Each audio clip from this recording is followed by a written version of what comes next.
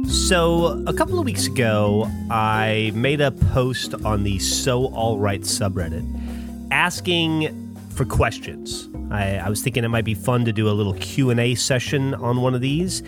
And I let it run for about 3 weeks, and then I went and collected a bunch of the questions, which y'all had some awesome ones. I wasn't able to pick them all, and there were a lot that had a lot of overlap. A lot of parenting questions where I'll be honest with you, I just don't feel qualified to answer.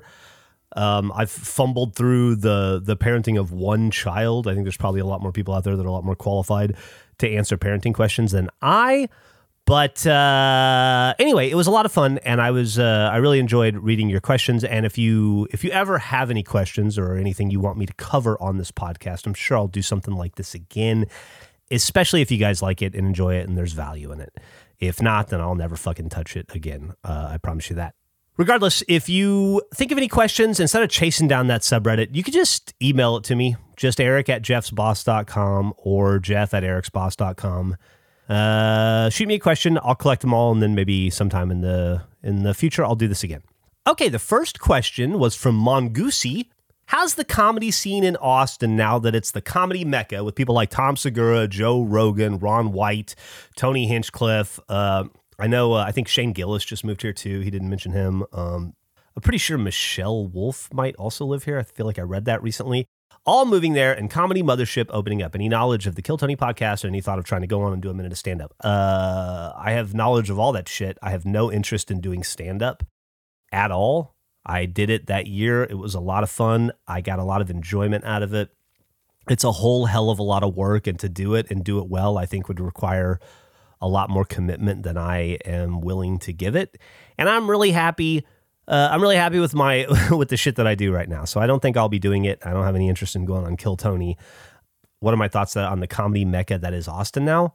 I think it's awesome that there's comedy 7 days a week in Austin, and multiple places having stand-up 7 days a week. Coffee shops, established comedy clubs, like musical venues. There's open mics all the time. I see them advertised everywhere, and clearly you're getting a lot of big LA talent coming through, or big global talent coming through Austin now because of the mothership opening up. I'll say, as a local, it was cool to go the first time. It was annoying to go the second time. And by the third time, it just doesn't seem fucking worth it because it's hard to get tickets. I don't know if it's still as hard to get tickets as it was when I tried, but like tickets went on sale at noon on Mondays, and they would be sold out by like 12:03, and it was a lot of like refreshing, and like you're trying to get tickets to a fucking Taylor Swift concert, and it's just a lot of effort to put in.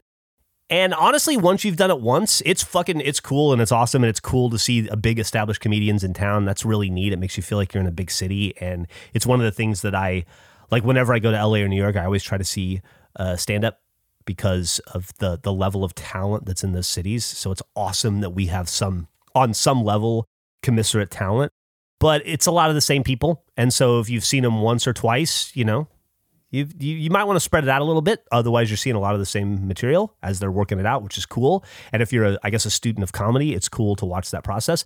But if you just want to go and catch some stand-up, it's kind of annoying and hard to get to, if I'm being honest with you. I can't speak for all the new open mic nights and stuff that are all over town. I don't really go out much, but hopefully it's thriving, and there are it's definitely attracting a lot of talent. I walked by that Comedy Mothership one night when they were doing auditions, and there were probably 150 people in line to audition. That's fucking crazy. So surely there's some genuine talent in that 150 people. So I guess we'll see where it goes. Okay, next question. That was kind of an Anma question, but I went ahead and answered it anyway. Next question is from Slumped God. You've been in the public eye for so long. What are you looking forward to the most once you retire?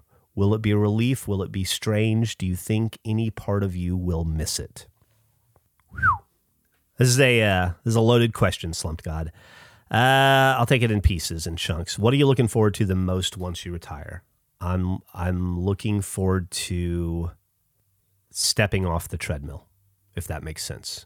Not having to think in terms of reinventing the wheel over and over and over again. A lot of people in my life tell me that I won't be able to retire, that I won't be able to stop, that I'm addicted to work and the creative process, but I don't think those people know me as well as they think they do, and that's not to be rude. Will it be a relief? Yes. Yes, it'll be a relief.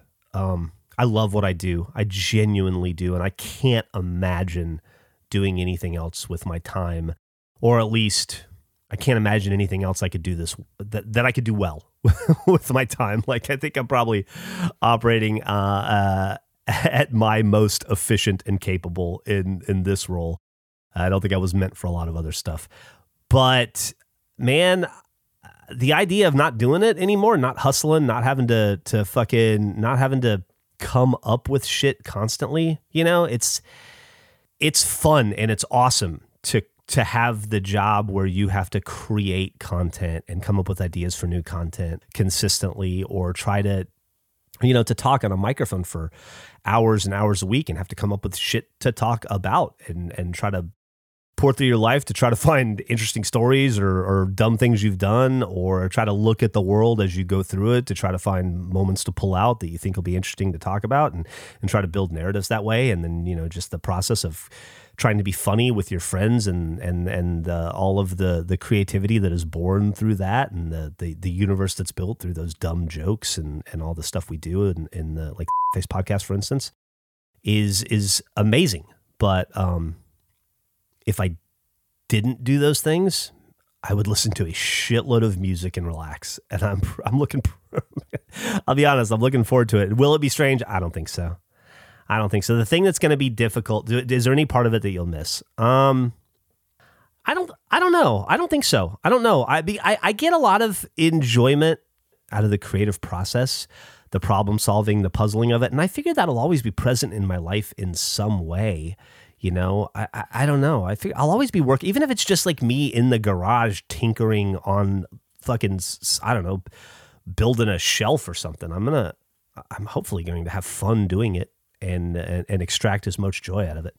I think I'm going to be okay because I grew up having to entertain myself. Being an only child who moved around a lot, I grew up having to entertain myself and create little games for myself to play and ways to distract myself. And I'm going to be doing that regardless of whether I'm getting paid for it or not. And so I don't know how much will change. The thing I worry about is the content is how I maintain a lot of relationships right now. It's how I maintain my friendship with Gavin and Andrew and Eric and Gus. And so I don't know what happens to my outside of work relationships when I don't work anymore. But it's also going to be a while before I have to figure that out. So, that's a problem for future Jeff to solve. As far as what I'm looking forward to the most, I don't know if I actually answered that. I think the thing I'm definitely looking forward to stopping. That's going to be awesome. I think I mentioned that. But the one thing I would like after all of this is said and done, when I no longer feel the need to try to communicate to an audience in some fashion, I would like to disappear. I would like to for it to end, and when it ends, to be a hard stop. I would like to completely and totally disappear and live very quietly and privately, almost as if I didn't exist, invisibly, if possible. That would be the ultimate goal, to become invisible. The Better Devil said, all right, so... That's cute. Aside from punk rock, what would you say your favorite genre of music is, and who's your favorite artist in that genre? I don't know that I have a favorite genre, including punk rock. I kind of, with music, it took me a long time to kind of open up and realize that I liked other kinds of music, and I didn't have to fit in this, rigid, within the rule set of this anti-rule set punk rock movement.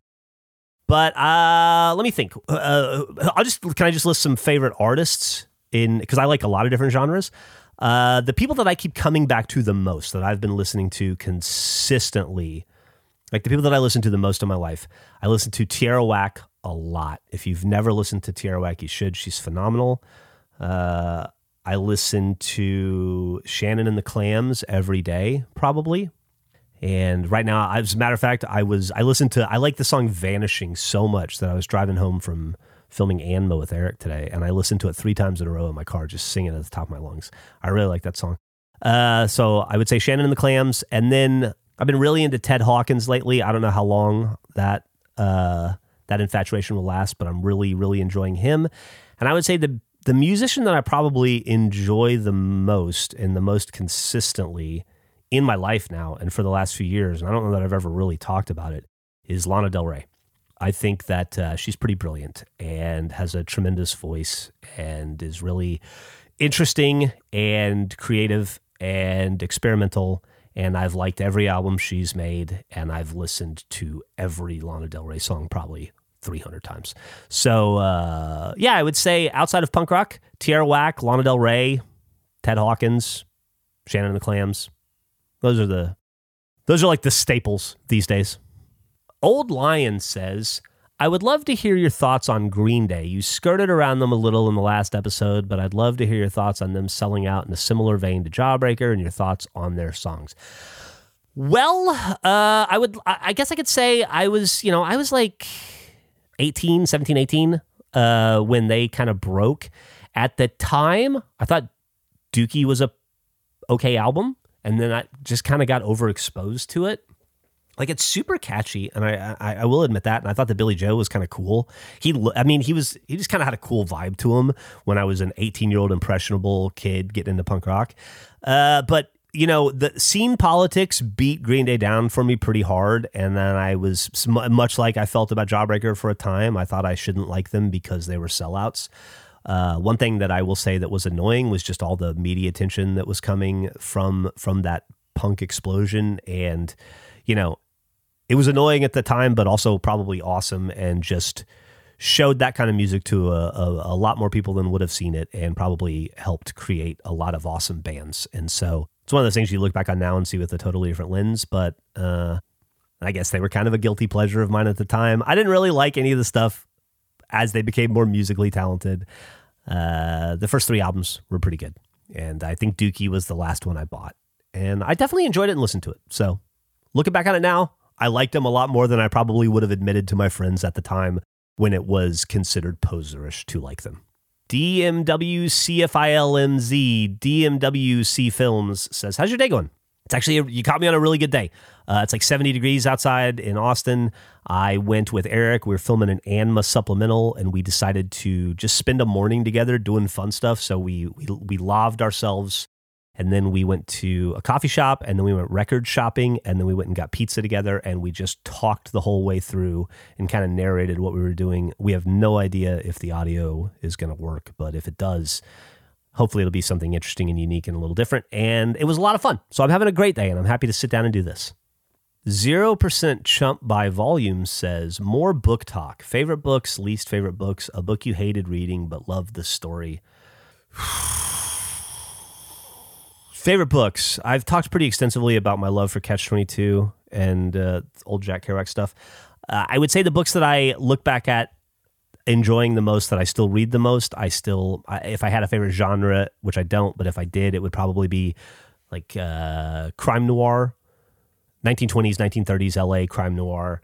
A lot of Dash Hammett and Raymond Chandler are both huge favorites of mine, and books that I reread. I don't reread a lot of stuff, but I reread a lot of Continental Lot books, and a lot of pretty much all of Dash Hammett I've read like 3 times. As far as least favorite books, I don't really have any least favorite books. If I had to pick a favorite book right now, or a book that I think about the most, that really hit me the most since Catch-22 did all those years ago, it would definitely be Cannery Row. I read that book, I don't know, probably 10 years ago now, and I've reread it like 3 times. And I love John Steinbeck in general, but Cannery Row, just the book is so fucking charming because it's very John Steinbeck. It's hilarious and poignant and beautiful and kind of horrifying and heartbreaking and sad all in one. And the main character is the town, not the people around it. And it's just a really awesome way to tell a story. So if you ever get a chance to read Cannery Row, I would recommend that. Read anything by Dash Hammett or Raymond Chandler. As far as books I didn't like reading, but I liked the story. It's funny. I was thinking about this the other day. I don't know if you read, or if anybody's familiar. I'm sure you are. They were popular a couple years ago. I think Lev Grossman was the writer. They read this series of books called The Magicians. I liked the setting of those books. I read the first 2 or 3. I liked the world created. I didn't really like the story. I was thinking about it the other day. I was thinking about like the first couple of chapters and how the kid is introduced into the world of, I don't know, fucking filigree or whatever it's called. It's been years since I read them, and how I wanted I'm not trying to be insulting to the writer. I wanted to enjoy the writing more because I liked the world that was painted. I just didn't enjoy the story involved. So I guess that'd be my answer off the top of my head.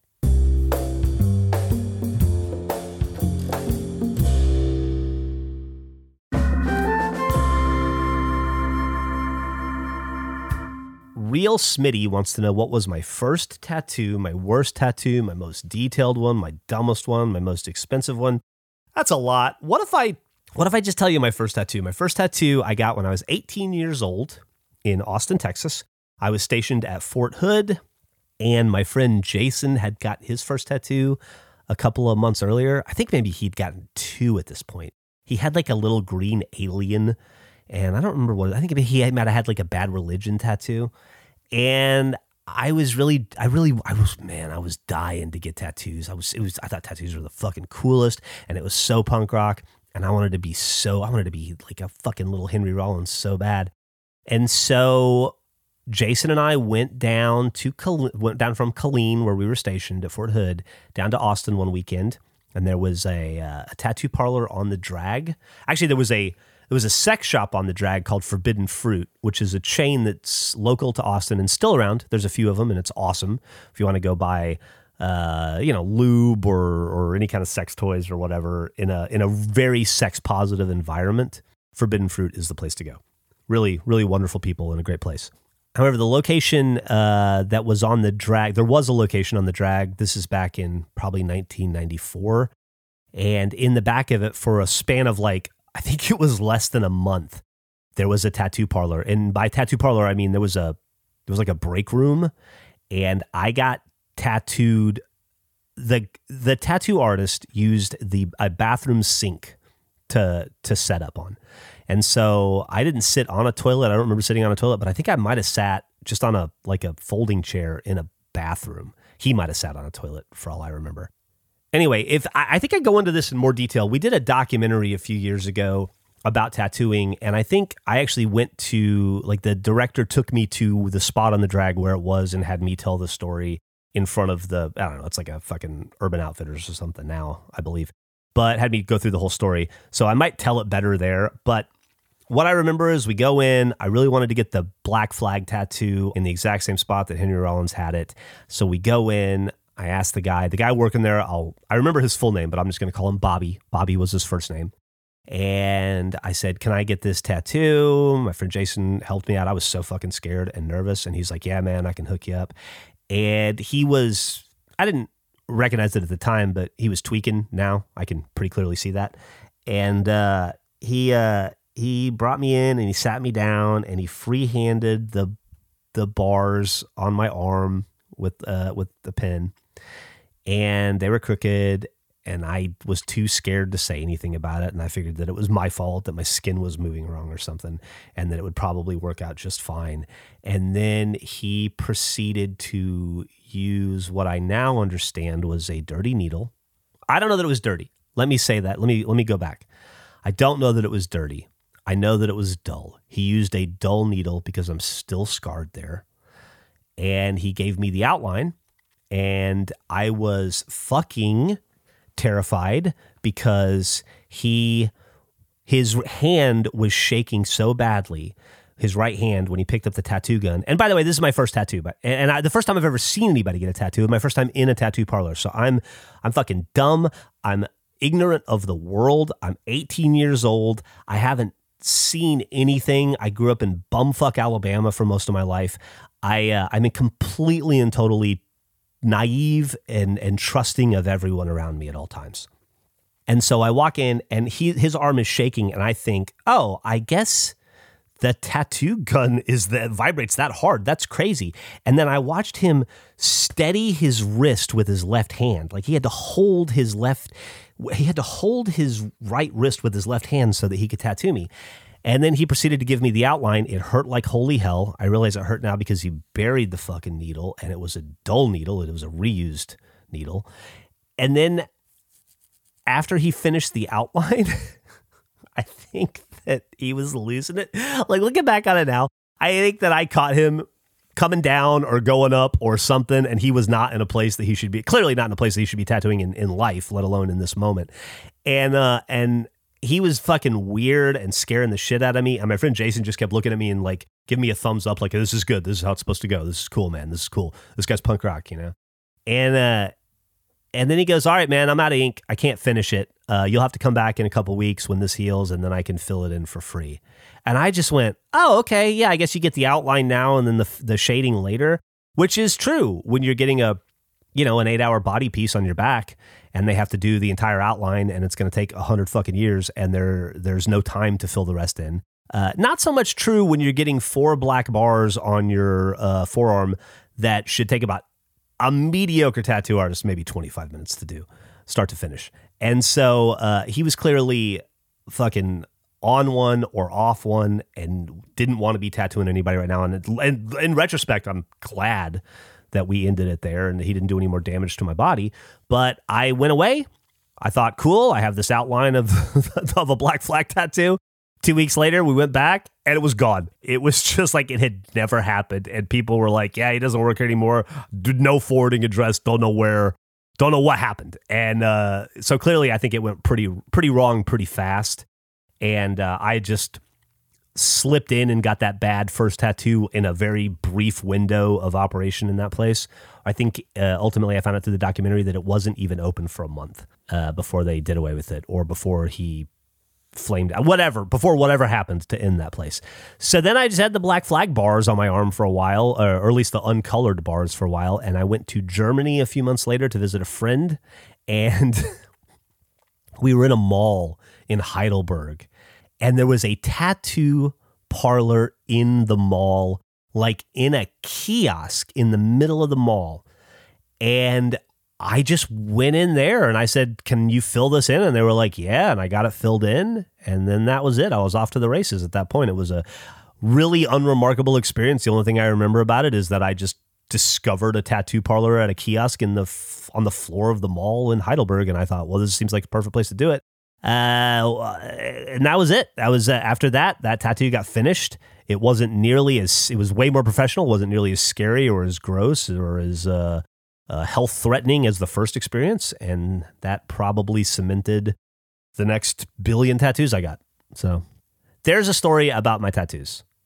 Nathan's regular name, I guess, Nathan's regal name says, you've talked a lot about how busy the early days are and when you would quite literally get off the plane and go right back to work. How did you balance a job that was that demanding and a family? And when did you find time to yourself? When was the first time that got easier and the weight was kind of lifted? How did I balance a job that was demanding and a family and my time for myself? Extremely poorly and in every unhealthy way I could find. I drank through most of it, didn't understand what to do with the stress, and so I just tried to ignore it and soldier on. And just I remember I would always tell myself, you can sleep when you're old. You can sleep when you're old. You can sleep when you're old. And I just, I don't know. It's kind of looking back on that time, it's kind of I think I was pretty shitty at all those things for a little while. And so I guess that I didn't balance it well. I didn't balance it at all. Zevi says, you've traveled a lot throughout your career and all your travels. How often did you check out the local music scene? And do you have any stories from those times? Dude, that's a great question. And I am embarrassed to say almost never. I was at a point in my life when we started RVB and started Rooster Teeth, and when we started to travel, where I was in my late 20s and early 30s, I was, I guess, coming out of the music scenes that I was in. I was kind of, I guess, at the time I thought maturing out of that.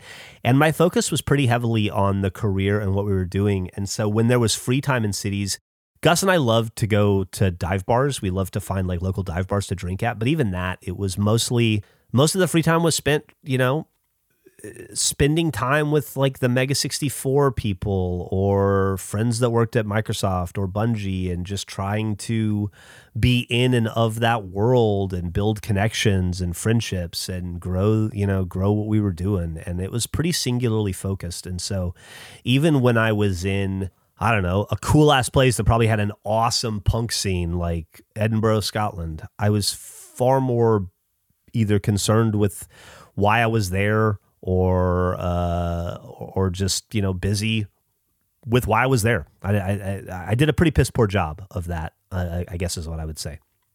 Okay, I have a bunch more of these to answer, but I think I'm probably running out of time, so I'll just try to knock out one or two more. And I guess I'll have to do this again if you guys enjoyed this, just to finish out the questions I didn't get to. Hippied Koala says, I would love to hear you expand about your love of Michigan. Did you always think Michigan would be a place you retired? I don't know that Michigan is going to be a place I retire. I'll be honest. I really didn't have much of an opinion of Michigan.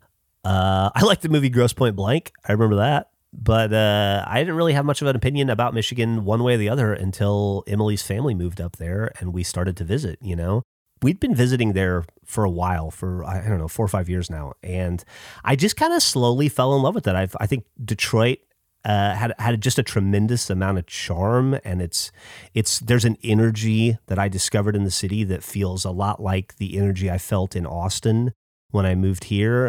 A lot of possibility, a lot of growth, a lot of people, a lot of pride. The people that live in Detroit fucking love Detroit, and they are ride or die for Detroit, and I really appreciate that. And I think that there's just a great sense of community there from what I've experienced in my visits, and I just like the vibe of the place. It's kind of grimy and gritty and gorgeous in that way. And then her family lives out in the suburbs, which are completely different and lovely and kind of like the suburbs you see in a John Hughes movie when you think wow, how do these teenagers get to live in this fucking neighborhood? You know what I mean? You see the kids driving around Uncle Buck and you're like, fuck, it must be nice, right? It just seems like the most perfect, wholesome American experience. And that's kind of what the outskirts feel like. I don't know. I love it. And then there's nature everywhere, driving up to the top of the Mitt and exploring Mackinac Island and all the little seaside towns along the way, or all the little lakeside towns along the way. It's just, it's incredibly charming, and it's got a ton to offer. And I feel like every day I read something new about it that is exciting to me. I feel like I've had a lot of enthusiasm for Austin and Texas over the last 30 years, and I've done everything I can think of to do here and explore everywhere I can think of to go. And I know that there will always be more places to discover. I'll never have seen it all, but I think I'm just ready to explore a new place. And I hope it's Michigan, but I'm not certain it's going to be Michigan. Nothing's written in stone. Who knows what the future holds in store? And even if we do move to Michigan, I'm not looking to retire there necessarily. I'm just looking to live there for a while. I don't know. I don't think Emily and I want to feel completely and totally settled down anywhere we are. I think we like the option of having a new adventure. So I hope that Michigan is an adventure in the future at some point, but I don't know that it'll be my last one. So who knows where we'll retire to. Riley Wiley Coyote asks, what is your favorite Jimmy Buffett song, lol, or Yacht Rock vibes artist in general? I appreciate your most recent episode on Jawbreaker. I learned a lot, and your passion is contagious. Well, thank you very much for that. That's very nice of you. I like Yacht Rock as a genre. All the songs are pretty much the same to me. But if I had to pick my favorite Jimmy Buffett song, man, I really like Come Monday. I like Pencil Thin Mustache. I like Little Miss Magic. I like his really, that earlier stuff. But if I had to pick my favorite Jimmy Buffett song, it's hands down, easily A Pirate Looks at 40, which is a really sweet and poignant song. And I like it because it was my dad's favorite song and he loved it.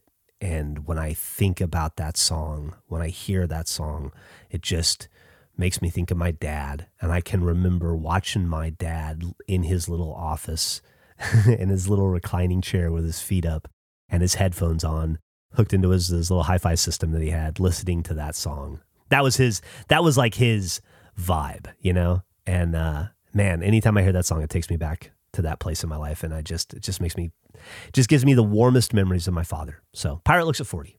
Here's another tattoo-related one that I think I can answer. Majestic Rocker says, so I'm sorry if you've been asked this before, and I've just never personally heard your answer to it, but I was wondering about tattoos and pain tolerance. Lately thought about getting a tattoo myself and was wondering exactly where to get it from your experience. What would you say is the most painful place on the body to get a tattoo or to avoid? What would be the most comfortable to get one? I hope this isn't too much of a bullshit answer, but everybody's different. And I have, for instance, I've seen people have real problems getting their ditch tattooed, which is the inside of your, like the inside part of the crease of your elbow on the inside. I have both of my ditches tattooed and it wasn't bad. However, I've seen people get their ribs tattooed and grin through it, and it almost killed me. My chest, I have an unfinished chest tattoo because it hurt so bad, and I've seen people blow through chest tattoos like it didn't hurt them at all. So it really is kind of, I think, left up to the individual. And I also think, I'm not sure, but I can tell you the places that are generally considered to be the most painful and to avoid. And I don't think you would get your first tattoo in any of those places naturally, but the area behind your knee, like that crease back there, is supposedly one of the 2 or 3 worst places on the body to get tattooed. The only place I've heard that's supposedly worse than that is the crease spot between your thigh and your butt, like right there where your butt like hangs into your thigh. Apparently that spot is excruciating. Ribs are considered very bad, and elbows are like torture for me. Elbow's the most painful tattoo I've ever got. I got both my elbows done and touched up, and they swole to the size of grapefruits after it was done, with just fluid jostling around. And so even the tattoo in itself just felt like hot hell, but then the recovery sucked as well, which is kind of like extra fuck you at the end of the day. So don't get tattooed in any of those places for your first tattoo. Honestly, forearm is a great spot to get tattooed. Bicep, great spot to get tattooed. Most of the places on the outside of your arm, any of that area right there, as long as there's not direct bone under it, you're probably going to be okay. But it's a tattoo and it hurts. And I'll be honest with you, they don't ever stop hurting. If anything, tattoos hurt more the older I get and the less I enjoy it. It fucking sucks. There's nothing fun about it. It's just painful. Okay, I think I'm going to end it here with this one. AV Artist says, how hard was the transition from soldier to civilian? I did 8 years as a Marine and got out last year, which coincidentally is also whenever I started getting into all the podcasts, and somehow hearing you talk about all your service helped me deal with it. Oh, well, thank you so much, AV Artist. And by the way, thank you for your service. In all seriousness, the 8 years is a lot of a life to dedicate to your country, and you should be incredibly proud that you did that. And I am proud of you, and I genuinely appreciate that sacrifice, because I only did 5, and that was hard enough. The transition from soldier to civilian, I'll do my best to answer this as truthfully as possible, but that was 25 years ago, so who knows? Honestly, I do remember being scared to death. I remember having to go through all these separation classes and seminars where they would teach you how to write a resume and teach you how to interview, teach you how to find jobs in the hidden job market. I remember that being a big thing they would hammer into you. They would say they were like 70% of all jobs are passed through the hidden job market. They never end up in the paper or as an official listing anywhere. So it's all about who you know. It was a lot. I remember there was a lot of these like very basic networking classes they made you go through, that kind of stuff. And I remember just being terrified. And I did have a job in the Army because, you were in the military, you were probably fucking broke the entire time you were in there. So I was working at a video store at night anyway. So when I got out of the Army, I just transitioned to doing more hours at the video store, which helped. And then I interviewed all day long for jobs that I didn't get in film and journalism. But I also remember that I had saved up a little bit of money. And so I had a bit of a cushion. And it was summer in New Jersey. And so I went surfing every day. And I gave myself a summer to kind of be a beach bum, even though I still had a job and I was working probably 30 hours a week at a video store and I was applying for jobs constantly. I managed to get up and go surf almost every day that summer with a friend of mine named Rich, and had kind of the most relaxing summer of my life. And I remember that part being awesome. So I think after I figured out I wasn't going to starve to death, it was okay. Man, I hope that answers your question in some way. Okay, I think that's probably more than enough. Hopefully that was interesting in any way to you whatsoever. As I said, if it was and you want me to do this again, just let me know. Send an email to jeff@ericsboss.com or eric@jeffsboss.com. with any kind of questions or feedback, or send me an email and tell me not to do this again if you don't want me to. I really don't know unless you tell me. All right.